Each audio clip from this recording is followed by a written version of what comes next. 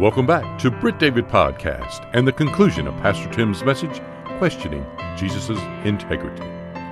This classic teaching of rendering under Caesar's the things that are Caesar's and rendering under God the things that are God's is filled with profound truth against those who consider themselves better suited to run their own lives more than God. Just as Jesus corrected these people in Luke 20, He will correct us today. Here's Pastor Tim. Number 3. They offered worthless praise. They offered worthless praise. Look down to verse number 21. When they do finally speak to Him, they lay it on thick. I mean, their words are so full of sap, you'd stick your fingers together just trying to wipe the words away. You know, they start with this, "You teach the way of God truly," kind of line with Him. But in my Bible, in my margin of my Bible, at some point I wrote worthless praise. And that's exactly what they're giving Him. They're offering to Him worthless praise. Look at it, verse number 21. They ask Him, saying, "Teacher, we know that you say and teach rightly, and that you do not show personal favoritism, but you teach the way of God truly." They're just offering Him praise that doesn't matter. It doesn't mean anything, does it? In fact, Jesus knows. You'll find down there in the next verse, He's going to say that Jesus perceived their craftiness as well as their wickedness. Jesus does not receive their hypocritical praise any more than He received the hypocritical worship of Cain, any more than He will receive the hypocritical worship that you offer to Him. When we come in with hearts that are darkened with sin, with unconfessed sin, and we sing those praises to Him and we offer those prayers to Him, is that really what He wants? The Bible says to obey is better than sacrifice. There's something that He's looking for more in worship than just your words that don't mean anything. Their words mean very, very little.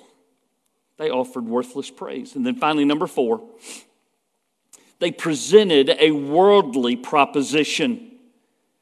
They presented a worldly proposition. So this political party doesn't have a Bible question for Jesus.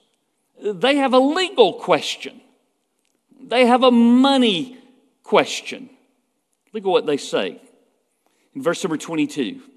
Is it lawful for us to pay taxes to Caesar or not? That's the question. Is it lawful to pay taxes for us specifically, for the Hebrews, for the people of Israel? Should they pay taxes to the Roman Caesar or not? Now, let's do what they did back in verses 5 and 6. Remember, they kind of huddled together and they began to play sort of the what if game, you know? Because really, I mean, they've given Jesus just a 50-50 shot at this, right? I mean, it's a yes and no question.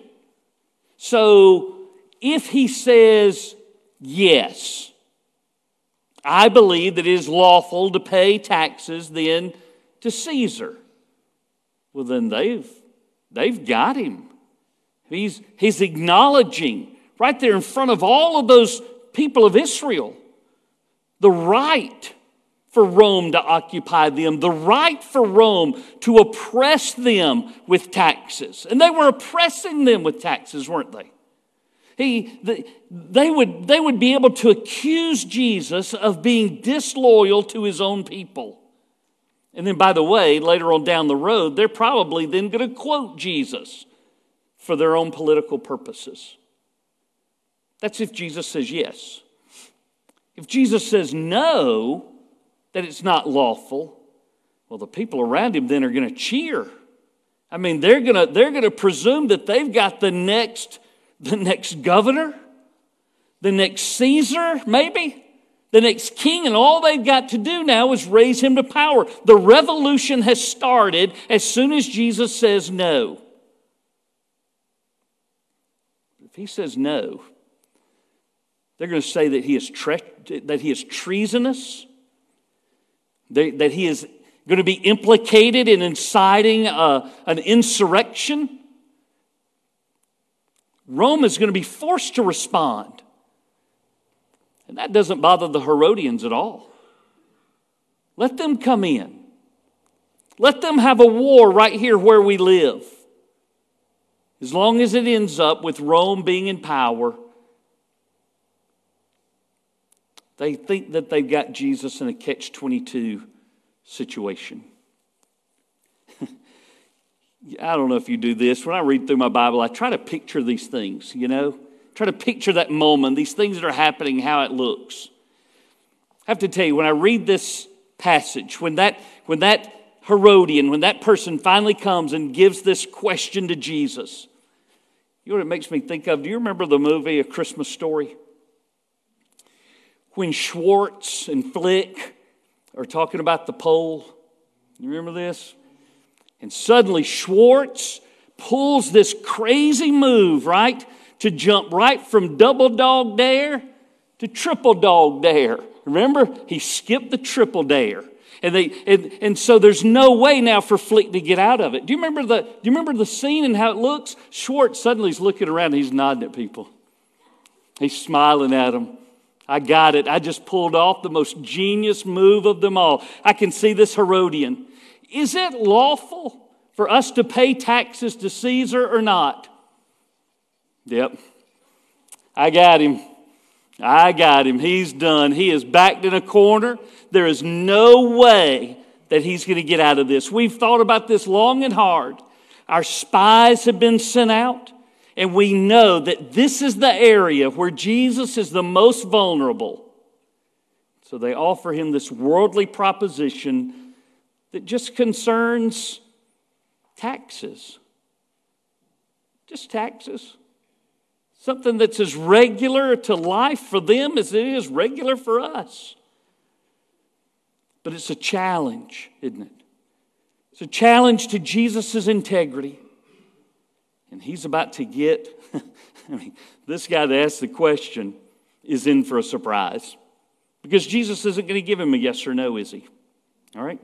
So, if their mission is to convict him, what I want you to see in the balance of these verses is that his message would correct them. Jesus' message, what he does have to say, how he does answer, corrects them thoroughly, not only in this issue of Caesar and taxes, but he also corrects them in their approach and what they're really trying to accomplish. This is not really about taxes, is it? It's about getting Jesus. And it's about stopping him. Just like last time when the Pharisees, those chief priests and elders and scribes came and they asked Jesus their question. First thing Jesus said was a question. Right back to him. And he does the exact same thing here. Why do you test me? Well, if this is really a test, then Jesus is about to pass with flying colors. And let me show you why. Number one, because Jesus held a perceptive insight. Jesus held a perceptive insight. In verse number 23, but he perceived their craftiness and said to them, why do you test me? He sees through them, doesn't he? He sees through what they're doing. He knows this is not just about taxes and not about Caesar and not about money. It's not even really about integrity. It's about him. It's about a test. And he sees their craftiness, or what Matthew calls their wickedness, and he can see it on the inside. The Bible says that Jesus knows the hearts of all men, of all people. Jesus knows your heart. He knows your heart better than you do. Your heart is deceitful.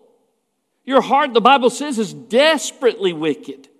It will always try to lead you astray. In fact, when Isaiah writes that verse, he says, who can know it? Who can really know their own heart? The obvious answer is that you can't. But Jesus does. He knows your heart. He knows your attitudes. He knows your past. He knows your future. He knows your actions. He knows your words. He knows all of those things. And He knows where these people are tonight. If they have gathered to Him at His teaching, if they sang, He heard them singing, but He knows the heart behind the singing. If they read Scripture together, He heard them read Scripture, but He knows their heart behind the Scriptures. When it came to invitation time, He would know what's going on in them. When they passed the offering plate, He would know what's going on in their hearts. And simply ask them, why do you test me? He has perceptive insight. Number 2, Jesus showed profound intelligence. Profound intelligence. Notice what He says here in verse number 24. This is not at all the answer that was expected. You know, it's remarkable. It's brilliant. They didn't see this one coming. Little Schwartz, who asked the question. He says, show me a denarius. Whose image and inscription does it have? They do not see the blind side coming, so they answer him right away. It's Caesar. Caesar's the one whose image is on there. Jesus knows. His wisdom is immediately understandable for us. The closest thing that we have to something like this is Solomon. Remember the great wisdom of Solomon? When the two women come in and one claims that this live baby's hers and the other claims that it's hers. And so Solomon says, well, I tell you what we do. Why don't we just divide the baby? And we'll give half to you and half to you. And then suddenly the real mother was revealed, wasn't it? It's that kind of uncanny, unexpected wisdom that you see from Jesus in His answer. He's not answering like a politician. He's not trying to avoid a question. He's not answering and yet never answering. He just makes it very simple for them. What coin do you use? And whose image is on it? All right, let's keep going. Look, if you will, to verse number 25. I want you to see that Jesus gives them practical instructions.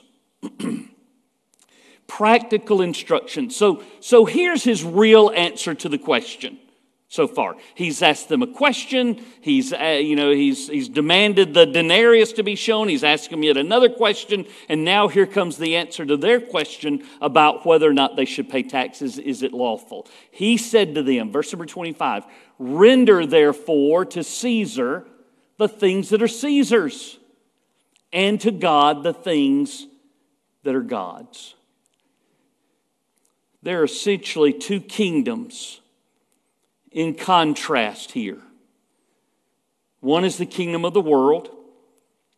At that time and that place, Caesar was the king over it.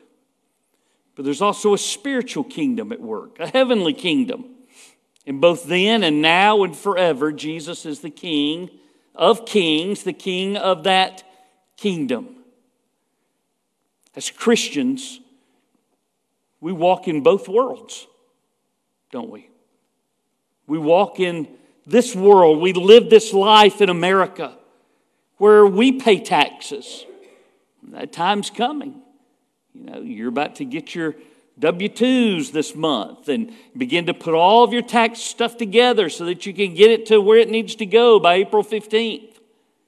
We understand that, and it's a part of our routine.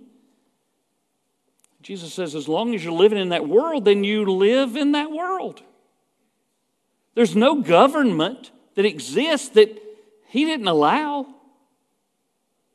So is it lawful to pay taxes then if that government is oppressive?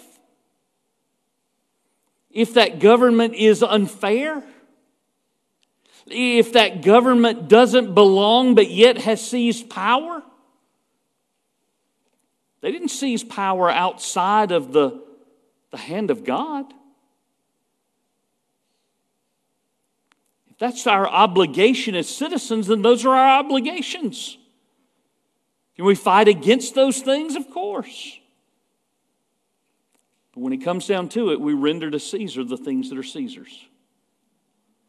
But we make sure, like as Paul said, our real citizenship is in heaven. Don't perform all the obligations here and yet neglect all the needs of the spiritual kingdom, of the heavenly kingdom.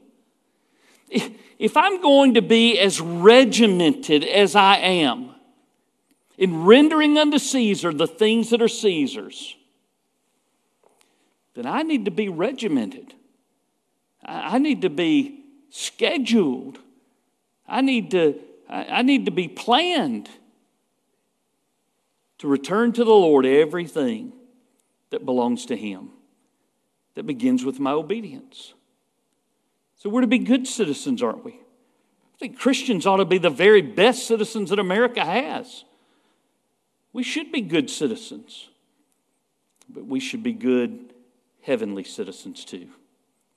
It's just practical instructions that come from Jesus. Then finally, number 4, Jesus maintained perfect innocence. They went after His integrity and He kept it. Even in the midst of the argument. You can be accused of something that you're not guilty of whatsoever. But yet the way that you respond may make other people wonder whether you really are what you say that you are. Jesus, in the midst of this coming at Him, still maintains His own integrity and His own innocence. Look at verse 26. But they could not catch Him in His words. Couldn't do it. Not in the presence of the people. And it says they marveled at His answer and they kept silent. Now that's a switch. They just don't have anything that they can say. Jesus has not been caught in His words. He's been completely Himself, completely innocent and completely perfect. They don't have anything to say with that other than to marvel at His answer. I love that word marveled that's in your Bible.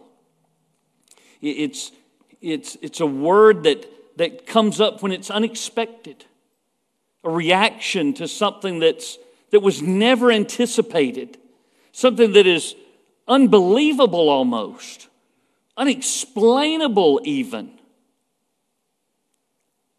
And believe it or not, you find twice when Jesus has that same reaction.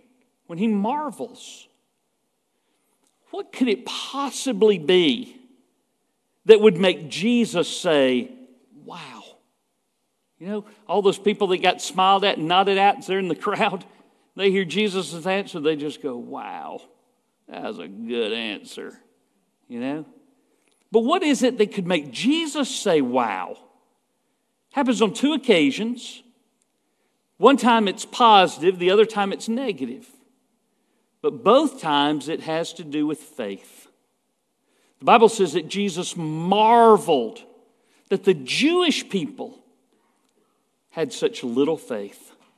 And then He marveled that a Gentile demonstrated great faith. I was talking to somebody this morning in the shake hands line. And we got to talking about some of the things that God had done and just that He had put the right people in the right place at the right time, and it gave God great glory in their particular situation. We marveled, And at the same time we said, we shouldn't be surprised, But yet God seems to surprise us over and over and over again, doesn't He? He amazes me with what He can do and the way that He goes. Well, you would think getting through these 2 episodes that would be definitive. That the end of this verse, in verse number 26, that they kept silent, that they would maintain that. We can't beat Him.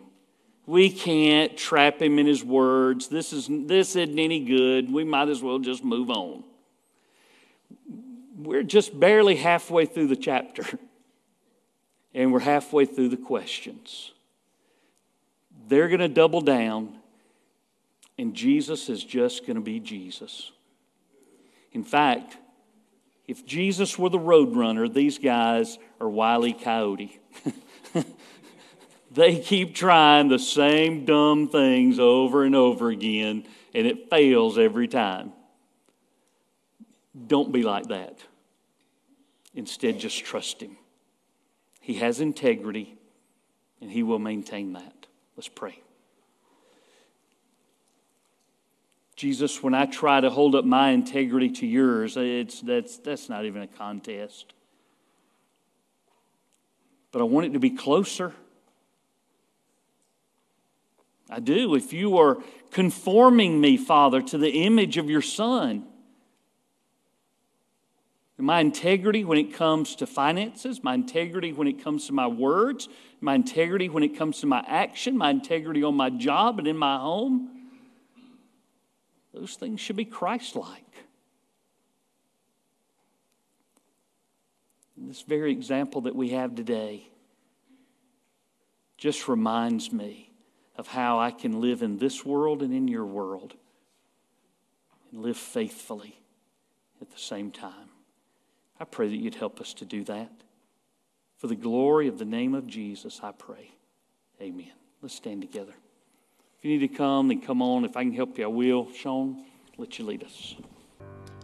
Pastor Tim thanks you for joining us here today on Britt David Podcast, and he would like to invite you to check out our past messages here on Britt David Podcast Library. Pastor Tim would love to connect and share with you about a personal relationship with Jesus Christ and how you can know that Jesus is your Savior and Lord. That address is churchoffice@brittdavid.org. We are located at 2801 West Britt David Road, Columbus, Georgia, 31909. Thanks again for joining us here on Britt David Podcast.